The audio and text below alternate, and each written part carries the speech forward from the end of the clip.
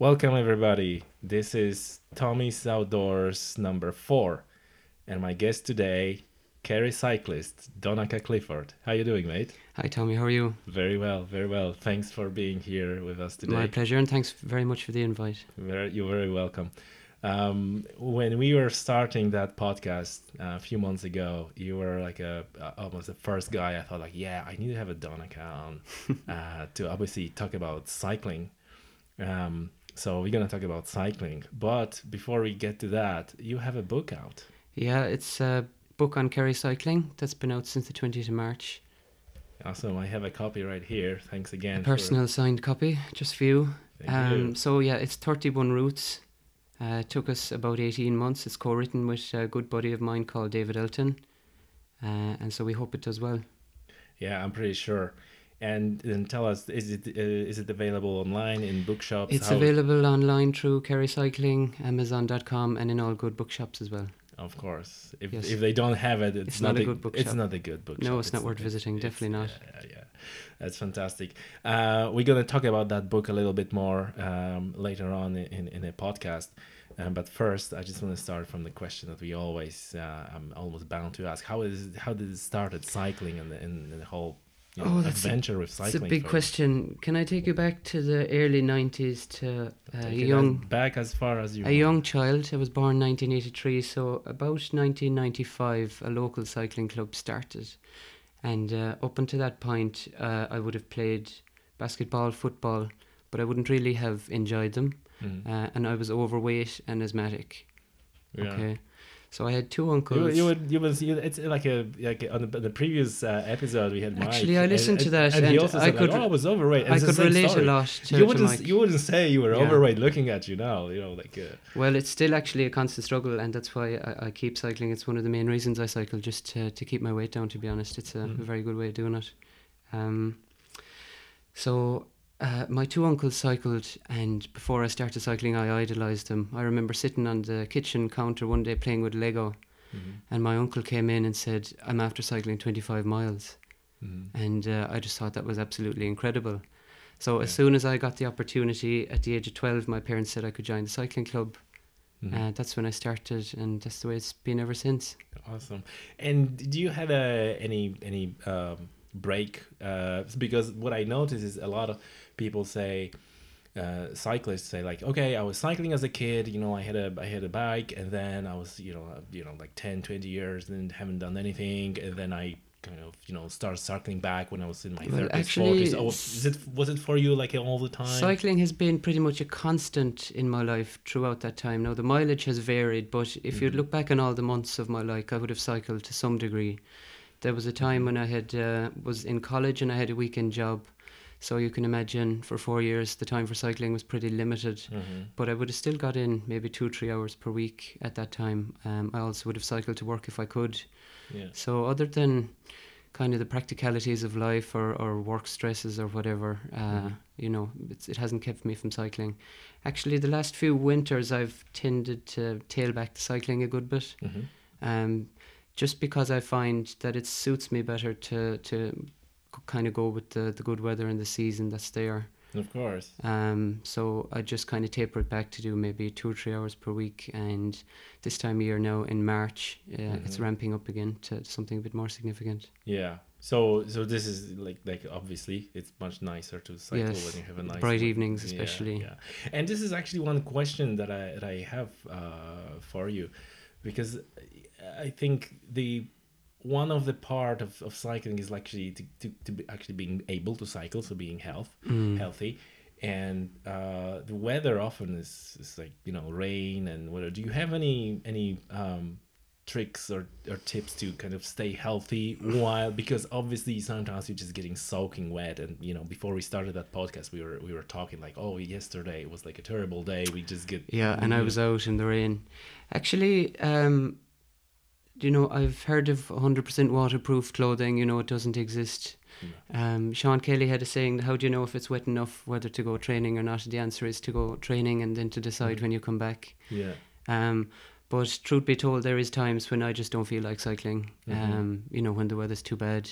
Yeah. So in that case, I just go for a walk or a jog or something like that. Yeah. It can be quite hard to cycle in the rain. You have reduced visibility, especially if you're cycling in a group. The glasses get all fogged up and the Yeah. glasses get all rain. So, you know, you kind of have to make a call as So to like how safety safe. issues is safety is a concern. Yeah, in that case. like we went out as part of a group. I'm a member of a cycling club here in Tralee, the Chain Gang. We went out yesterday evening and we had a route planned, and we started to get fierce, heavy thunder showers.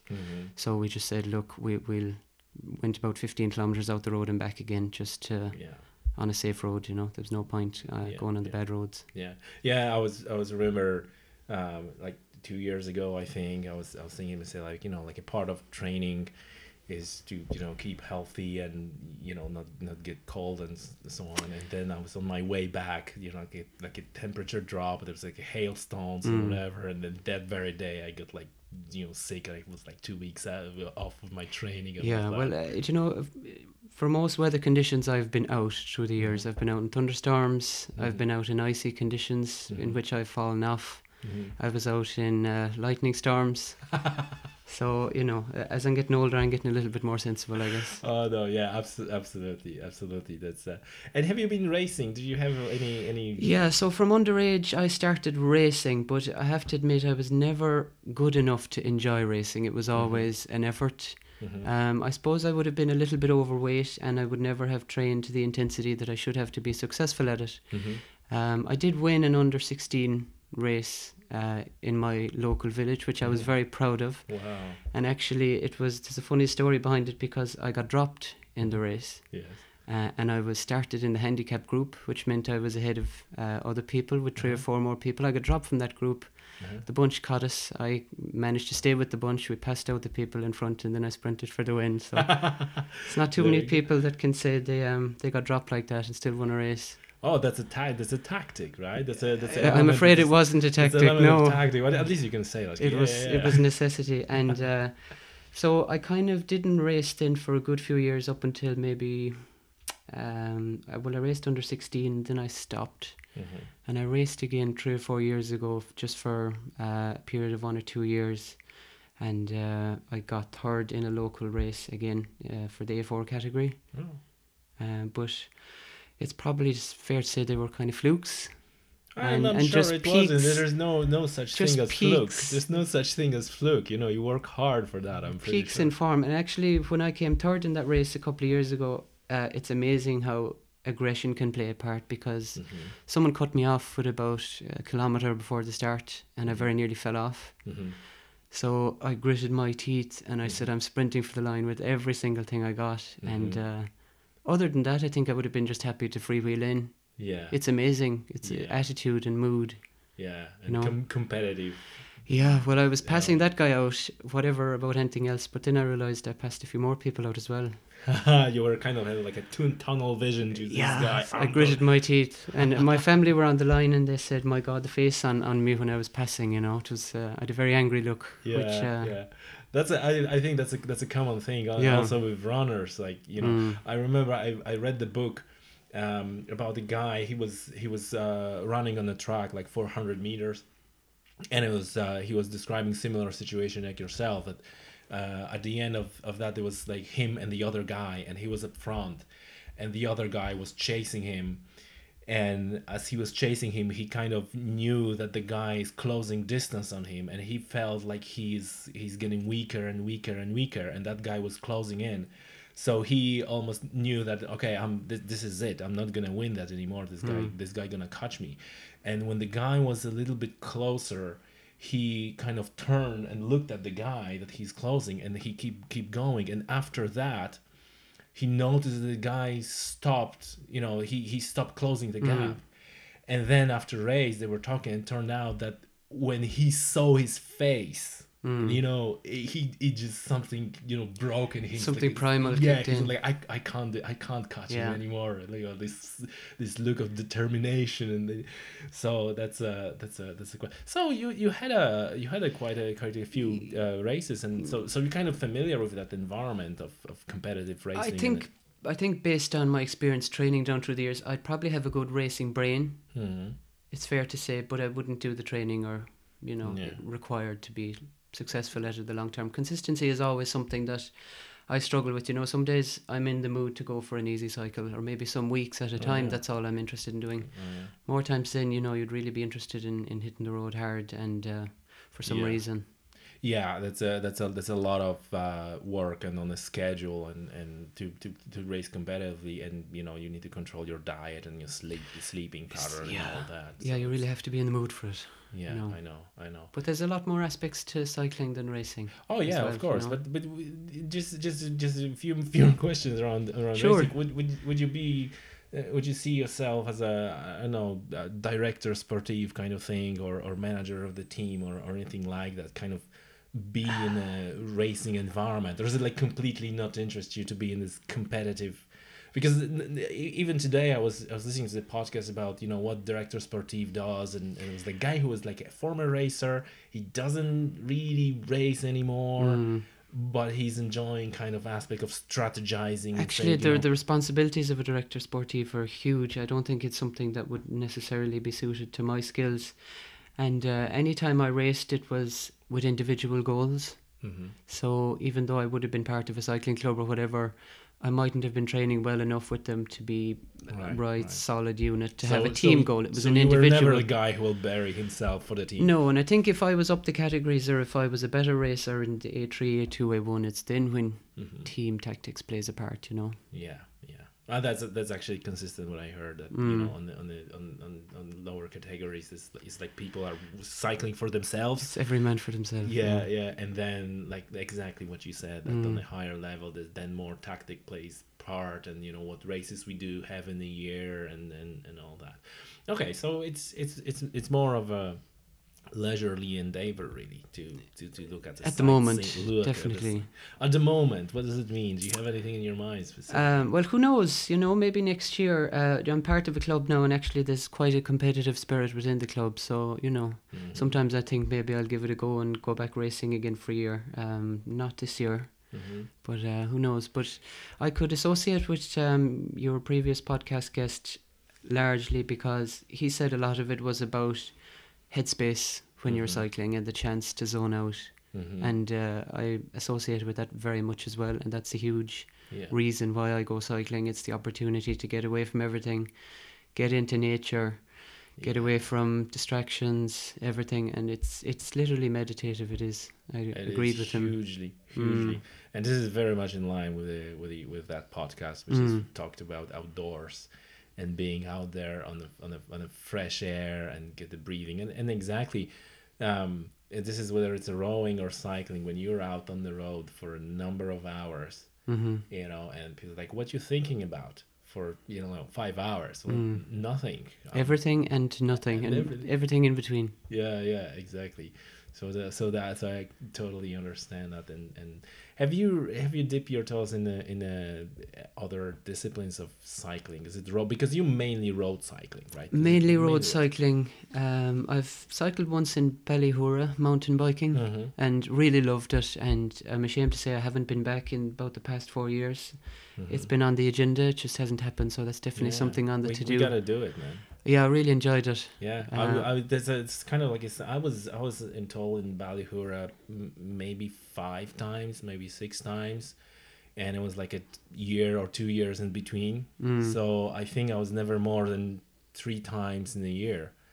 But yeah, that's a great place, and you have everything. You have a mountain, and you have a small trees and big trees and dark woods and all that. But I actually enjoyed the change of scenery from road cycling, the discipline of trying to stay vertical on challenging parts of it, and technical pieces, and I enjoyed that for a change, because the road, if you focus on it too much, can be monotonous sometimes in terms of skills, because you sit in a bike and you pedal, and there's lots of people with tight hamstrings and maybe weak cores and stuff, because they're mostly working from the upper body down, with the exception of a bit of cardiovascular work, so I think it's healthy to mix it up too. Yeah, absolutely. And have you tried any other disciplines like a cyclocross or anything like that? No, I haven't. I don't think the facilities are there for that down in Kerry. I'm not sure of any cyclocross activity. I know there's a lot of it up in Leinster and Dublin in particular. Oh, really?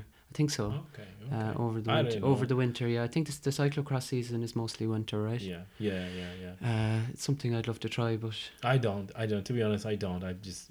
It looks to me like you're falling off the bike constantly. it's part of the fun. But it's all in fields and mud, so I know. I know. That's interesting because really, I started cycling from mountain biking, and that was where I started. And actually, as a kid, I was doing mostly mountain biking, and then because of martial arts and all that, I had a surgery of the knee, and then my doctor said, like, cycling is a really good rehab for you. So I obviously I didn't want to go back straight to mountain biking because when you're negotiating terrain and all the obstacles, you're actually hitting your knee. So there was a knee surgery, so the whole idea was to kind of rehab and do this gentle move like you have on a bike. So I put a slick tires on my mountain bike, and I started doing that.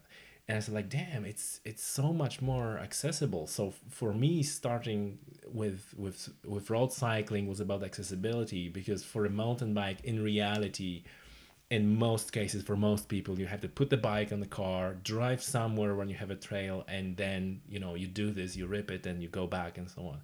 While with the road cycling, just come back from work and your bike is there waiting for you. leave the house and go. Yeah. So it was so much more accessible.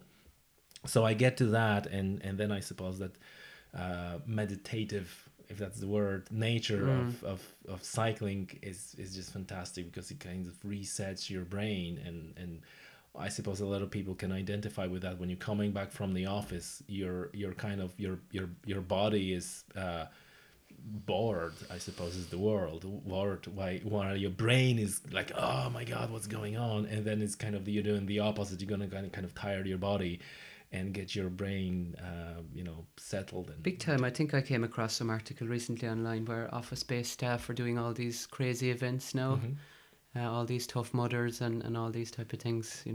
Yeah. I think it's just something to think about when you're at work. Yeah, I know. This events, they kind of like spraying water to do mud, so people can kind of get into that, and that's funny. Listen, you touch on something that I really want to ask you about, and that is element of health and fitness. And you mentioned weak core, that kind of might be an issue when you're cycling, and so on. So kind of similar, like on my previous podcast, I kind of was talking about how running is really not a good idea when you want to lose body fat. And so I don't want to come across as a guy who's inviting guests and then bashing the sport or something, especially that I'm cycling myself. But it is, to me, feeling like again, cycling to get fit. And I know that you said that you started cycling to get fit and to lose your body weight, but I feel like cycling to get fit is not a great idea, because to me, you need to put a lot of work in the gym to be fit enough to then go cycling. So for example, core, you need to have a strong core to kind of stabilize, to get a proper stability to your pelvis and to your midsection and pelvis, so then you can put the power through your legs and through the pedals. And that demand is not something you're going to train on the bike. You actually need to go into the gym, you need to train your core, you need to get fit first before you get into the bike and put a performance. So is that the case, or is it like, oh, that's only when you actually try to really perform on the bike? Well, yeah, I'd actually disagree with the statement where you said it's kind of not accessible without gym work, because I've seen people literally off the couch and onto the bike, and I've seen them make large improvements in terms of cardiovascular health. I think if you're looking at cycling as a way to get fit on its own, that probably will present challenges if you're doing significant amount of hours per week, because I definitely noticed myself that I have tight hamstrings, I have a weak core unless I try and do something about it with specific exercises during the week. And I can also notice a lot of tension in the back and neck area, which I think is just relating to the cycling posture, but is also relating to a good bike fit, and that's something we might touch on as well.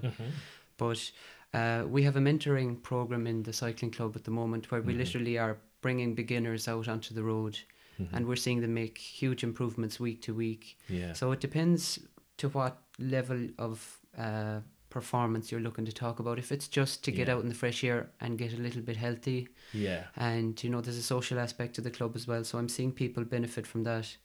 If you're looking to advance to something a little bit more professional, Mm-hmm. or do 10 plus hours a week on the Mm-hmm. bike or something like You that. mentioned competitive nature of the club. Yes. Yeah, well, I see people doing lots of effort on the bike and nothing else. And for Mm-hmm. some people, they manage. Yeah. More people, that might expose some weaknesses they have in their posture, Mm-hmm. or very similar to what I saw recently on television about running, about going into the sport, getting huge benefits early on and thinking you can continue and just make those gains every week.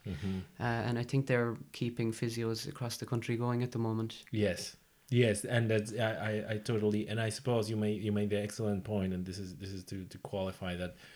Yeah, if you really go out and just off the couch and kind of start moving and start going, that's absolutely true. And also something I have to agree that the cardiovascular aspect is no doubt is cycling is beneficial, and in fairness I was more referring to kind of skeletal and muscular element of it, where posture, exact, because in fairness, the posture on a bike, especially on the road bike, is just terrible for your spine. Yeah, And if so you're doing that for many hours. I myself have neck issues and tight hamstrings, like I say, and sometimes knee issues, which I need help from physio with specific exercises and stuff. So I'm not sure, is that related to cycling or office work, but both Yeah. probably don't help, you know. Yeah, that they actually tight neck and shoulders. That's something again that a physio I'm working with notice that. And even if you're looking, I'm looking now at some structured training protocols, and to coaches, like, are your shoulders are hugging your ears, right? Because you tend to tense Yes. your upper body, especially with if you're chasing somebody or do whatever, and you don't feel that. And I remember, doing quite intense workout, and after that workout, my legs were okay, but kind of my neck was hurting, and like, what happened, right? I was using my legs. Why my neck Yeah. is hurting? What's wrong with It's that? quite amazing actually, because most of the work is obviously done by the legs, but you're tensing on the handlebars, you're taking the vibration of the road up through the bike and the handlebars, so it You shouldn't be doing that, right? No. You should be relaxed, and your upper body should be relaxed and all that. Yeah, it depends how much you're chasing someone, I guess, or it depends on the day. Yeah. You mentioned that we're gonna touch on the bike fit, so I think it's a good moment to just go into the element of the bike yeah. fit and how important that is. Well, I think if you're starting out cycling and if you buy a bike from the shop and you take it out on the road, if you're doing half an hour, you might feel that you're fine. It's when you go into the longer spins that you'll notice the niggles. I used to always notice myself years ago that when I do the longer spins, like we were talking about, my neck, my shoulders, everything would just be completely tense. So in the cycling club I'm with at the moment, we give advice on bike fit, and there's also certain outlets in the county, and I'm sure nationwide, that would offer bike fits as well. A lot of bike shops would do it, but there's also specialist outfits. Yeah. So you have different things to consider. You have 3 contact points on the bike: your feet, your backside, and your hands. So you need to make sure they're in relevant proportionality, so that you're relatively comfortable. Yeah. And not stretching or straining any limb.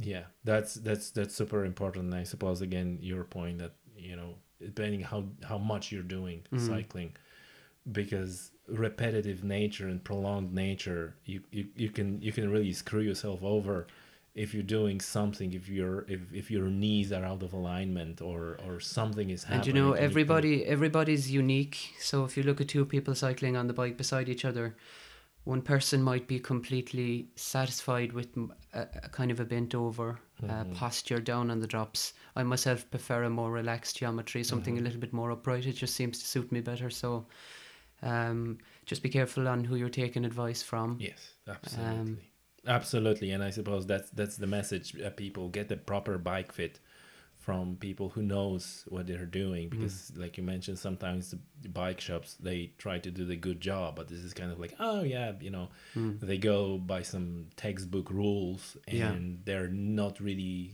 suitable for all the people. And I think I went through at least two bike fits, and one of them was kind of thing that takes your measurement of your limbs, and you say like, okay, do I want to have this bike for racing or leisure or whatever, or something in between, and they put it in a computer program, and it crunches the numbers, and it goes like, okay, your stem should be this length, and your saddle should be this far from your handlebars, and so on and so on. So I got that done, and it was like, yeah, okay, there was, yeah, okay. And then I went for another bike fit shop, and that was like hour and a half session when I actually seen how it should be done, when they put all the markers on your body, and put like these laser things that are pointing very at you. professional setup. Yes, Yeah. and then you cycling, and then film how you're cycling, and then showing you like, look how your knee is tracking, a little bit this and here and there and so on, and then they adjust and film you again, and then adjust and film you again. It's like, okay, this is it. And I suppose another element is like, this is something I need to do really, every year or every 2 years, because they're gonna do certain setup of your bike, and then you kind of get used to that position, and then if you're after performance, you can go lower on the handlebars and so on. So that's constantly changing. Yeah, and even this week myself, I was fiddling around with my saddle. I've never actually gone for one of those professional bike fits. I think it's something I should do. So I've always kind of done it by feel, trial and error over the years. But it to me, it never felt like an exact science, because everyone's different, like I said. Yeah. So there's a guy in Killarney. It's called Professional Bike Fit. correct, John Crowley. Yeah. John Crowley. I might have him on the podcast in near future. I think you should. We'll see.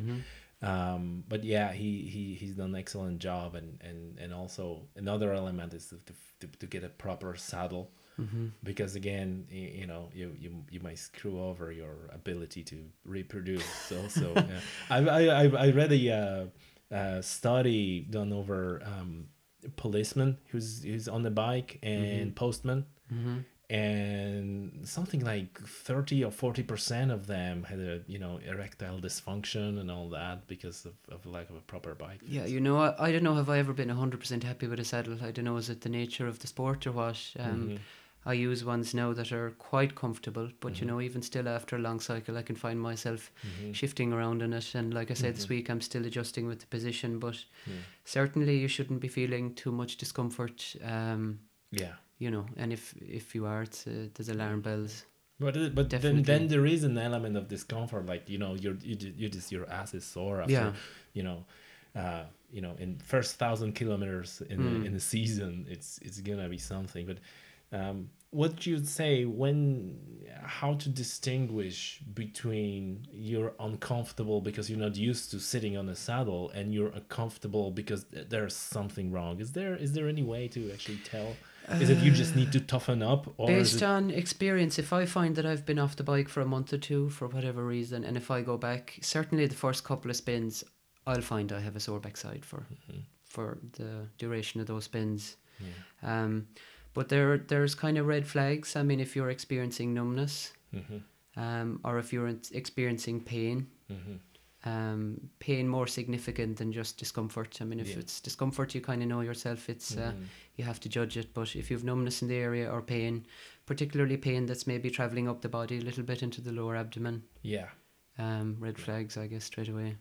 Yeah, and then you need to look at your saddle and width of the saddle compared to your sit bones and so on. Correct. And if you find yourself in that case, I'd really recommend a bike fit, because those guys know what they're doing, and there's so many different types of saddles.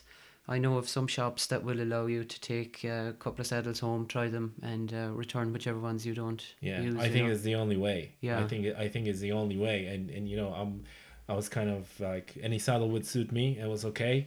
And then when I was kind of become more aware of that thing, like, oh my god, no, there's something wrong with everyone. So that's a balance to be But struck. if you're cycling for an hour or whatever at a time, you probably won't find too much problems. But it's when you're on your fondo days, or when you're doing 5 and 6 hours at a time, it's a significant amount of time to be putting pressure on different parts of your body. So it's not good. Yeah, and especially there's this nerve that goes in the middle of your pelvis, and this is the worst thing that this is the one that causes erectile dysfunction, which gets crushed. I think it's called the vas deferens, is it? And probably you're right. I think a lot of saddles, particularly these days, have cutouts and grooves in the middle for that very reason. So shorts are also another factor. Oh, really? Yes. So it's one thing I found during the years, that it's not worth buying cheap cycling shorts for that reason. Get yourself a good pair of cycling shorts.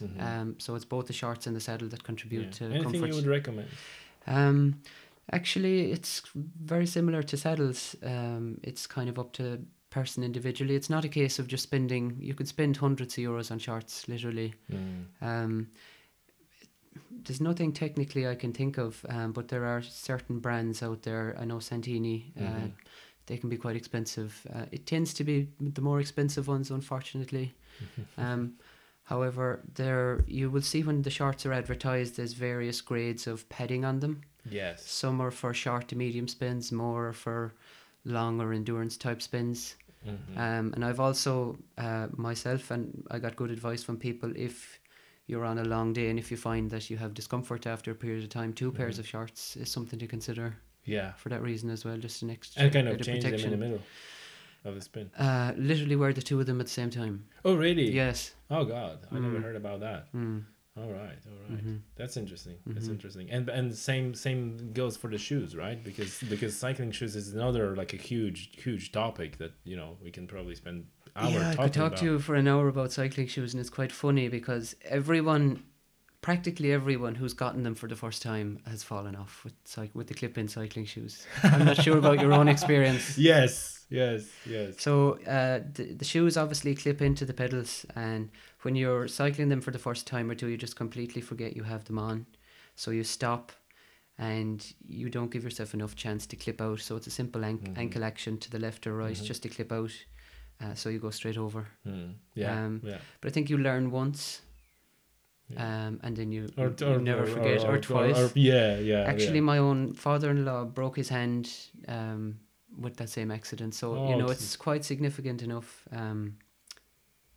But cycling shoes, they're again various different types. They're mountain bike specific, which have a little groove in the ball of the foot for the mountain bike that lets you walk as well as cycle. You can walk more very easily because the cleat is kind of hidden inside the sole. Correct. So they're SPD pedals, they're called. I myself use the look pedals, so they have a bigger kind of surface area on the cleats, and I find them quite good. I've used them for years. When I bought a bike about 10 years ago, they came with a different brand of pedal, and I tried them out, and it's amazing the difference made. It was a time pedal, and it was just a different cleat system, and I couldn't just get comfortable with them. I used to have knee pain. So I don't think that's brand specific. It's just probably the particulars of what I'm used to myself.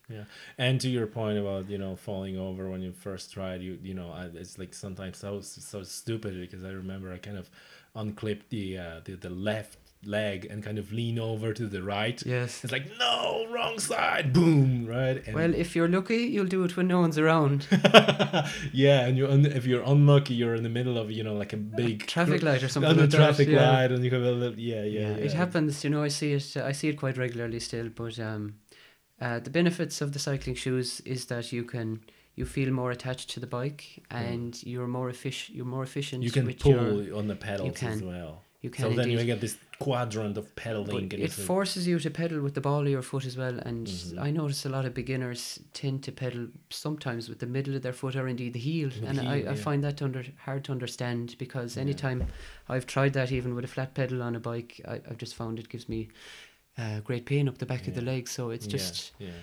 I'm not sure would they be aware of that. And actually, my dad always said that when they were young, they were always told to pedal with their heels. So really, for some reason, give the heel to the bike is the expression they were told. Oh God, so when you have the cycling shoes, it forces you to Yeah, pedal with the most yeah, effective absolutely. part of your foot. And I think the biggest thing is that then you can also pull. You can Correct, kind of especially use uphill. exactly. So you can use your hamstring and even give a little bit of a rest to your quads when you're in kind of. I noticed that I can easily increase the cadence when I kind of more focus on the pull movement. Really. Yeah, that's how it works for me. Like if I need to like increase the cadence, I just try pulling more and just kind of goes like that. So yeah, that's um, one thing I couldn't kind of force myself is to use clip-in pedals on a mountain bike, and I suppose it's like especially on the mountain bike I always would like to have this kind of knowing that I can kind of jump off the bike when I'm in some sketchy situation. Yeah. And that especially at Ballyhura that we mentioned a few times, so it's like yeah, it's no way I would kind of cycle that route with a clip-in Actually, the pedal. one time I did Ballyhura, I showed up with the clip-in pedals, Yeah, and the guys were just saying, "What are you doing?" Funny enough, I survived, yeah, and my 4 accidents that day were nothing to do with the fact I clipped in. yeah. But no, definitely, I think flat pedal is would be a lot easier. Yeah, and in fact that in most cases they're on clip when you're falling over anyway. But I suppose like to me it's like this low speed things where you're about to hit the rock or something and just jump in more naturally without kind of thinking Well, about actually, unclipping both it's legs. very interesting you mentioned that, because the clip-in systems that are there at the moment were introduced because of the efficiencies, like we've spoke, but they're also introduced for safety. So it Really? was so easy to clip out, because previously professional cyclists or a lot of racing bikes had those toe straps. Yes. So you'd put your foot in and you'd pull the strap as tight as you could over your toes and your feet. So you literally were attached to the bike then. So if you had an accident, you're stuck to the bike, You whether were you like it or attached. not. You were still attached Yes. to the bike. Yeah, I remember in Ballyhura when it was going downhill, and the trail, the next to the close to the trail was like this big boulder, and I just knew I'm gonna hit that boulder. I hit that boulder squared, and my bike stayed behind the boulder. I was kind of ejected over the boulder. It was like oh. So Yeah. in that case, it could end up pretty bad. Yes. It could end up pretty Yes, bad. indeed. Listen, another thing I need to ask you about is about connection between cycling and coffee. It's It's all about coffee. It's an epidemic, isn't it? I don't know. One of the guys said like, "Yeah, Tommy, it's all about coffee. It's all about coffee." It's a huge part of the What's cycling. up with that? It's a huge part of the cycling culture, and it can't be normal coffee either. It has to be good coffee, you know. So just even locally, the coffee stop is always planned ahead in a cycle. So we'll have our cycle planned, and before we even leave, it's like, okay, where are we stopping for coffee? Yeah. So I think it's something people look forward to. I think it's probably origins just relate to the fact that it's a stimulant and Just caffeine based, and yeah. there's a good energy boost after having it. So that's probably where it started. But if you follow anyone on any professional cyclist on Twitter, you'll see half of their tweets are about coffee or some fancy coffee machine that they have. And actually, coffee machines have a long history of sponsoring professional teams as well. Yeah, Trek Sagafredo And Seiko as well in the 90s. There you go. Mm-hmm. Are there any special I don't know, rituals or anything related to cycling and coffee? Just get as much of it into as you can. All right. To be honest, I'm not a fan of the coffee stops. It always feel to me like it takes me away from cycling. I'm like, come on, I want to go cycling, and it's like, no, we're gonna get to the coffee and all that. Well, it depends what group you're going out with, but the more relaxed groups will tend to make an hour of it, and it's a social thing and it's a chat, and that's nice. Yeah. And it depends on the distance as well, because if I'm doing a long cycle, I might want to stop for 10-15 minutes and just get going again, because your body is telling you, okay, you've stopped, now I'm going to begin the recuperation process. Yeah. And I'm going to start relaxing, and I'm not in the mood for exercise anymore. Yeah, it kind of gets you lazy. And that's a lesson I learned doing the Ring of Kerry years ago. Long stops was a bad idea. Yes, I totally agree. I totally agree that like exactly like you said, your body says like, all right, it's over. and then you're going out to the bike and kind of feel stiff and cold and all sorts of things. But I agree with you that especially when you're in a long cycle, like I said, stop 15 minutes and just get, especially when it's, you know, miserable and raining and wind and all that, which we have a lot in Ireland and in Kerry. That is a good idea. It's like a 10-15 minutes and then you on your move. But it's a balance between wanting to stop for long enough of a break and making sure you stop to smell the roses as well. Because when I was younger, the Ring of Kerry charity cyclist is famous now. Everyone in the county seems to do it. We used to do it when we were younger quite, I won't say competitively because it's a charity cycle, but I suppose we thought we were more important than we were, and we'd spend the day passing people out and we thought we were great. But it's when we had done it for a couple of years that I remember stopping up on top of Cumacishta, I think, halfway around, and I met an older guy there, and I said, my God, this view is amazing. I don't think I've ever stopped to enjoy it before, and this was probably my third or fourth Ring of Kerry. So actually I'll always remember that day because he said, you know, you have to stop and smell the roses too. Yeah, that's a huge element. Let's talk about Ring of Kerry for our listeners who might not know what's that. The Ring of Kerry is a charity cycle that runs on the first Saturday in July every year. I forget when the first year was, but I think it was the early 80s, maybe 84, 83, something like that. And a group of guys just literally said, we want to cycle the Ring of Kerry. We want to try and raise money for various charities. So like Ring of Kerry is a route around Kerry, around one of the peninsulas. Iveragh Peninsula, correct. And it's 170 kilometres, starts in Killarney and finishes in Killarney. And it's probably one of the most famous tourist drives in the country even. I think it's very famous. So that event grew in popularity every year. My first year was 97 when I was 13. Wow. And if I remember rightly, I think there was about 600 or 700 people doing the event that year. I remember wanting to do the event the previous year, but my parents said, no, you're too young. Okay. So I did it when I was 13. And the event has just grown. So just to get the record straight, you've done 170 kilometer cycle when you were 13. When I was 13 and when I had a belly, yes. Awesome. Yeah. Awesome. So, you know, I'm not a naturally fit person at all. It was always an effort and always a struggle.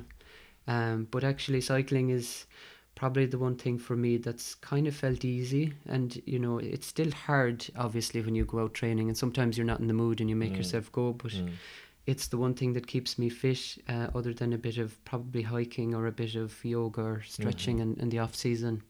Yeah. But sorry, we're digressing back to the Ring of Kerry. I don't know, feel free to, you know. It's all about that, so, you know. So it's grown in popularity every year, and it's amazing because people who don't cycle do this event. Yeah. And you know yourself talking at work around the office. People start talking about the Ring of Kerry from February on. Have you started training? Absolutely. Are you doing it? It's a huge thing. It's a huge thing. Even if you're cycling and it comes like May something and you're cycling and you stop for like coffee stop or something, the first question is, are you doing Ring of Kerry this year? So it's quite a significant undertaking by people who organise it, and I think it's huge for economy, I think, as well. It is, yeah. I think there's 10,000 people. That's the allocation for this year. I'm not too sure if they reached that in terms of sign-on. I mean, they will. They probably will, yeah. Do they not like become victims of their own success? Because I think that a lot of people are kind of not happy, especially in the recent years, because it was like this thing that many people were traditionally doing every year. This type of a year we're doing, and then all of a sudden it becomes increasingly difficult to even get a place because they had to limit the number of places available because of the safety issues.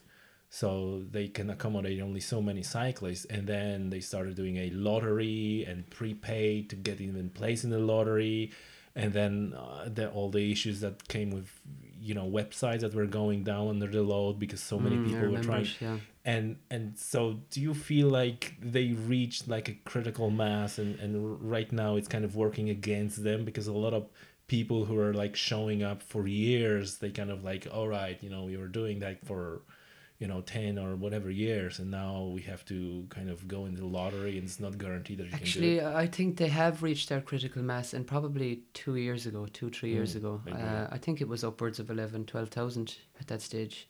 So they're definitely victims of their own success, but I don't think they would complain about that. No.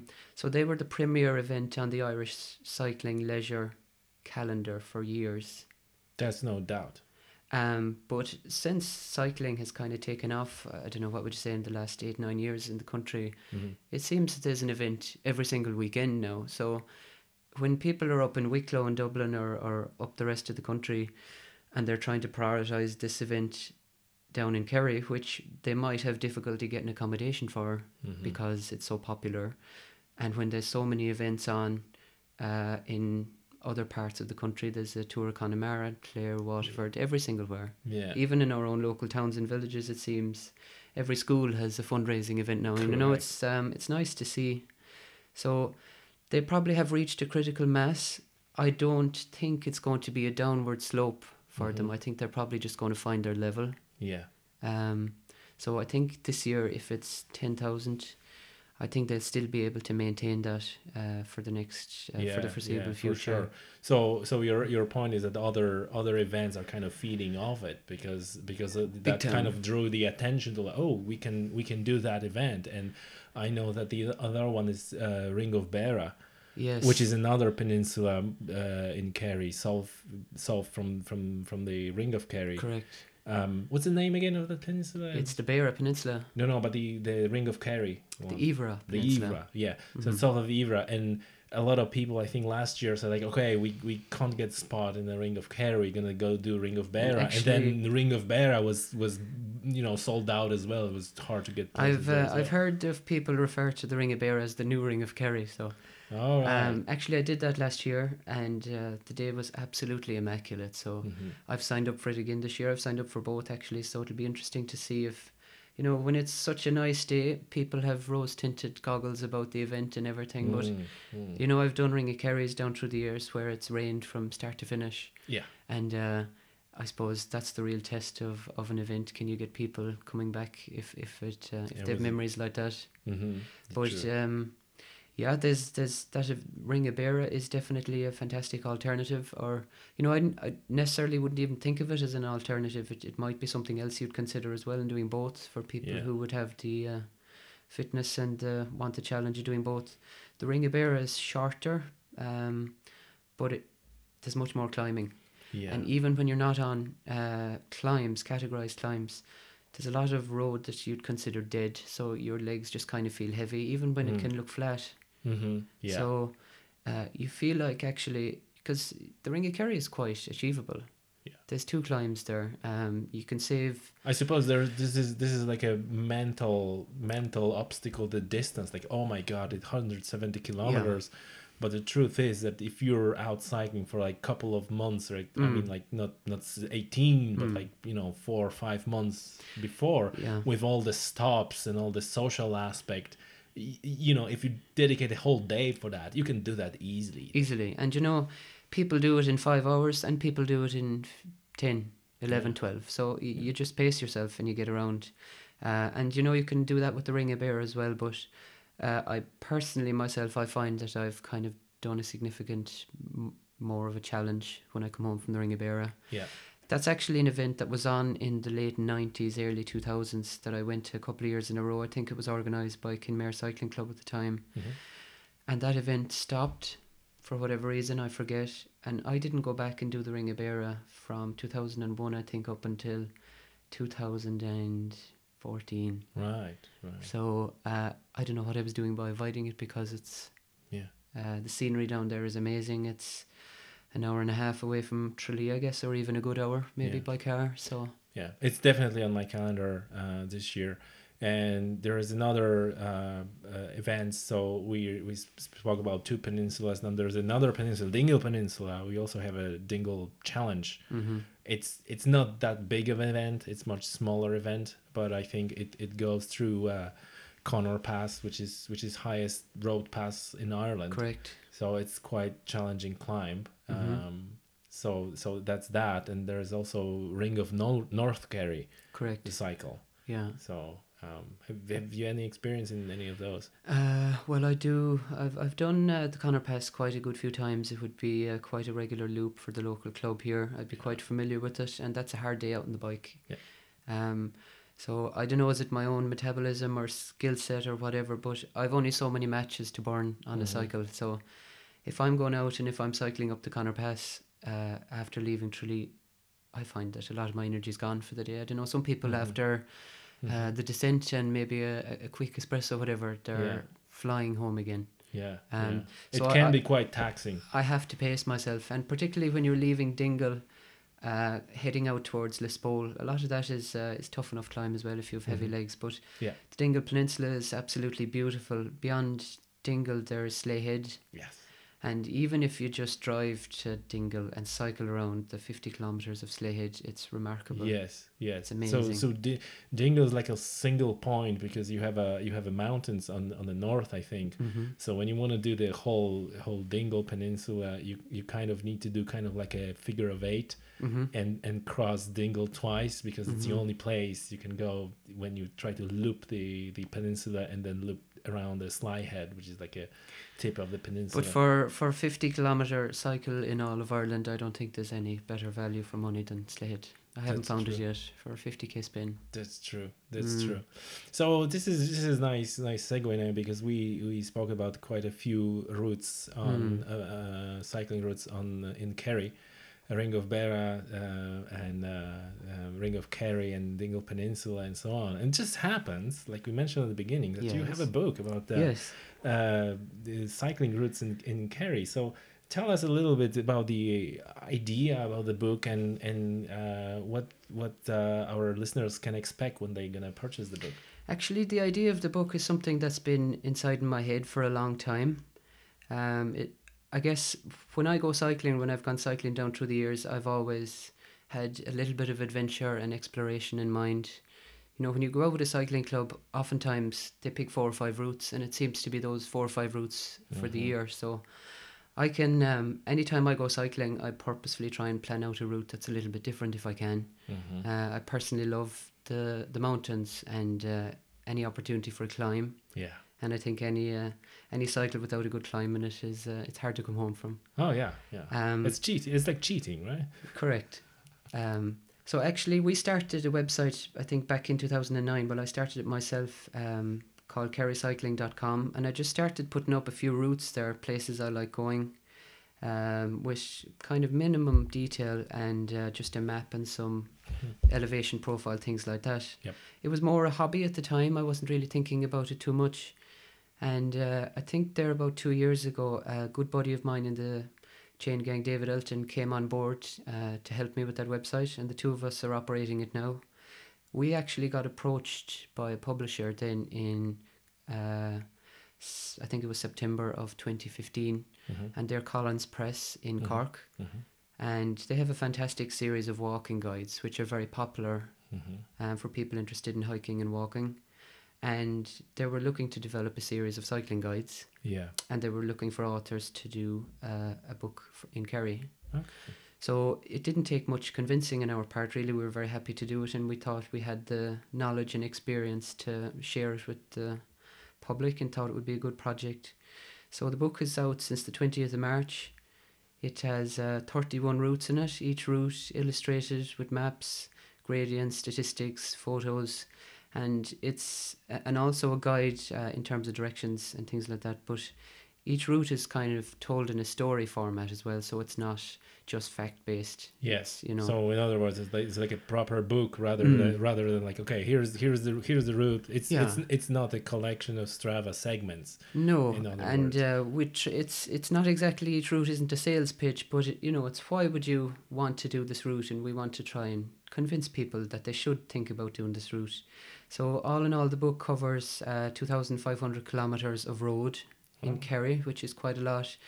And, we had that cycled a lot between myself and Dave down through the years. But we actually said when we were starting the book, let's do them all again. Let's start from scratch. Let's plan out these 31 routes and let's cycle them. And let's cycle them with fresh eyes. And let's cycle them as if we're cycling them for the first time. And what's nice about them, where's a nice place to stop, where's a nice place to take photos, things like that. Awesome. So we have a good geographical spread in the county, and we've tried to take in the most, from what we consider the most famous areas. But there's also a few hidden gems in there. So there's areas that I would have discovered myself that no one would have necessarily told me about. I know you'd be familiar with the climb at Bohernaclough, Tommy, and Auniscaw Lake and places like that, which necessarily wouldn't be on a typical cycling agenda, I guess. Yeah. But they're places that I found very special. So there's a mix of the most popular routes and maybe hidden gems, like I said. And we also take in some of the most famous climbs in the county, climbs like the Connor Pass, Balaca Bima, Balaca Sheen, Malls Gap and Cumanhaspig. And the last 3 routes in the book as well, we covered 3 days of the Wild Atlantic Way, starting in Tarbert and ending in Ardgroom. Oh, wow. So for 28 of the routes there, you start and finish in the same place. But the last 3 routes are obviously point to point to cover the entire length of the Wild Atlantic Way. I think it's over 400 kilometres of Awesome. Wild Atlantic Way in Kerry. Yeah. And for our listeners, I'm just looking at the book. There is a ton of absolutely fabulous photos. There are maps, elementary profiles, like you mentioned. So you have everything you would like to know about the route from the kind of cycling geeky point of view. Correct. What's the grade, what's the distance, what's the time, and all that thing. But there's also a lot of like you said, story and text and descriptions of what's happening, and you can know what to expect. So if you're a fan of cycling and you want to go and see some beautiful sceneries, and you're just wondering where to go, that book is a must, because and I know there's a lot of websites, like Strava is the biggest one, or Indomoto and so on, but I'm telling you, you will not find anything like that in that book, in on Strava, like you will find in that book, because you have so much more to the story and to the route, and to it's just fantastic. I have that book for the first time in my hands, and I'm really blown away. I'm glad you like it. I like it. I can tell you right now that this book will look pretty used after this season, I hope because so. it makes me want to jump on my bike right Well, now. I think it covers a lot of distance as well. I think the shortest spin we have is 38 kilometre cycle, actually around close to where we are now, around Tralee and Feenet and Banna Beach. And the longest we have is the aforementioned Ring of Kerry, which is 170 kilometres. So everything in between to suit all abilities. Yes. So we're pretty proud of it now, I have to say. You guys have something to be really proud of. Like I said, readers will find like a quick guide how to use the book and some safety tips, and everything in between that you need about that. So that's a really great piece of work, and also a lot of that you mentioned is there your website. Kerrycycling.com, correct? Yes. So obviously we're encouraging everybody just to go to the website and look at the website and see what guys you have there. I remember I found that website some time ago. It's like, oh, this is Donnacha's website. Yeah. I didn't know. So it was more of a pet project at the start. Like I said, I like exploring, going different places. So I just set it up, not necessarily on a whim, but I just said where it would go. I think it's fair to say that the website has been neglected for the past 12 months as we've been putting everything into the book. So you've been busy. We've been very busy, but we'll be working on it continuously over the foreseeable future to include even more routes, news from the Kerry cycling scene, events. That's awesome. Yeah. You have a event going on in a bookshop next week. Correct. So the book is available at the moment for sale, but we're having our official launch on Friday the 7th of April at 6 p.m. in O'Mahony's bookshop in Castle Street, Tralee. So everybody's welcome. And I hope to see everyone there. Absolutely, guys, get your stuff in there and go and see it. Listen, what's your favorite route in that book? Just I have Actually, to ask that. I predicted that question would Yeah, come, and I've been that's pretty thinking about predictable it. question, right? We starting with how it all started, and then finally, But not to be smart, but I was thinking to myself, it's like asking me which of my fingers is my favorite. As if I had to lose one. If Yeah. someone asked me that, it depends on mood, but I have to say there's something extremely special about the Gap of Dunloe, and Black Valley. Yeah.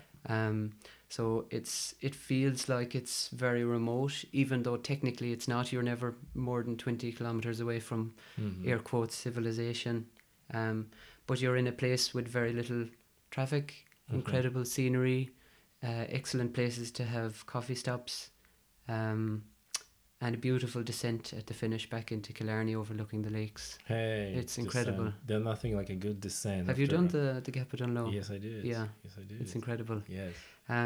But I like all of them in different ways, I have to say. But if I did have to pick, and if you said, come on, let's go for a spin tomorrow, where are we going? Gap of Dunloe. And actually, if I had any visitor from abroad or anything like that, which I've done before, and they said, take me for a spin, where are we going to go? It's always been the Gap of Dunloe. Right, right. So it's fairly special. So here's the tip: which one go first? And yes. Right. What's next for you? Well, the cycling season is starting, so getting on the bike is probably what's next. Like I said before, I want to put a bit of effort into our website as well. Think it just needs a little bit of work, and just to promote cycling in the county as much as I can, because I think it's a beautiful place for cycling. People give out about quality roads and stuff a lot, but actually This is just part of a challenge. It's part of it, and I don't mind it at all. And it's interesting. I'm cycling with people sometimes that have very expensive bikes, and they're nearly so expensive that they're afraid to take them out. They don't want them to get dirty if it's raining, and they don't want to ride over a bit of rough terrain. So you have to treat yourself to a good bike, I would say, and why not? But make sure it's at a standard where you're happy. That's absolutely taking it out over the roads, and if a road is a bit rough, relax your arms a little bit on the handlebars and sit back and just take it for what it's worth. That's absolutely the huge point, and I have a two separate observations on that. First of all, when I was choosing the bike, I tried to get a good bike. And then my friends were like, don't get that, you don't want to get it, dirty and wet and so on. And my thinking always was like, yeah, I want to get a good bike so it can endure and withstand and work in bad conditions. Yes. That's why you want a better bike. Yes. So it can actually do their job. So that was one thing. And secondly, I know in the cycling club, one of the guys bought a bike, road bike with the disc brakes, and I saw like, oh, it's awesome, because obviously disc brakes are giving you much more modulation and they work much better in the wet, and overall in especially in the winter time and then when it's raining, they're much better performing brake than the rim brakes.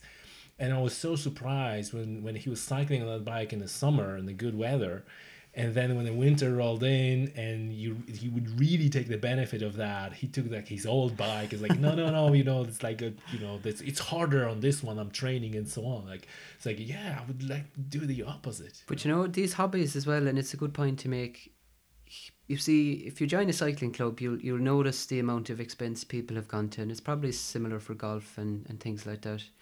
To start cycling, you just need a bike and a helmet, a bike in good condition, a helmet that's less than 5 years old. Actually, I learned that recently, that there's a date stamp on the inside of a helmet, and I think they have a 5-year. I have 3. Yeah. Okay. So I'm on the 3rd year of my helmet. Okay. It probably depends on the manufacturer. So to go out and enjoy a good cycle, that's all you need, a bike and helmet. Well, and that's I suppose that's a point that stands for anything in life, that you can spend, even before we started that podcast, we were talking about equipment for recording. It's like, yeah, you can spend any amount of money on the mics and everything to start. And this is, I suppose, like you said, the same for cycling or But you know, golfing or we anything. probably all know people as well who have decided to take up something new for whatever reason, bought the most expensive they could afford, Yeah. and 3 weeks later said, actually, I don't know, do I like cycling That's or true. whatever that much? So start small, build your way up. I started Absolutely. when I was young with a mountain bike, and I was even going to races on a mountain bike on road, competing against guys that were on races in under 14. So that'll tell you I definitely started small. But I think it's the only way to do it, and it's people make a fuss about the equipment, and some cyclists have gotten a reputation for being kind of equipment snobs, or you must have this, or you must It's have so that. common. I think Yeah. I think it's very common. Even if you take like an angling or hunting community or especially an angling community, is like the amount of time people are spending and debating about rods and reels and all that, and it's like literally thousands and thousands of euro goes into the equipment. And at the end of the day, that doesn't catch a fish, right? You need to catch a fish and be in the right place in the right spot and use the right lure and the right technique. And I suppose this is the same thing, right? That no matter how expensive and great your bike is, it won't put the watts on itself when you're cycling up the Connor Pass. That's very true. They say, is it the man or woman, or is it the bike? So Yeah, this is it. This is it. All right. Donnacha, thank you very much for being on the podcast. It's my privilege. Tell our maybe for tell our listeners where they can catch you and where they can leave the comments and ask you questions if they need. So I'm on Twitter at the Kerry Cyclist, and you can also catch me on kerrycycling.com. Okay, and if you have any other comments, leave them on comment section of the podcast, whatever you're listening to that podcast, whether it's at iTunes or Stitcher or SoundCloud or whatever else. Thanks very much, Donnacha, and I see you all next time.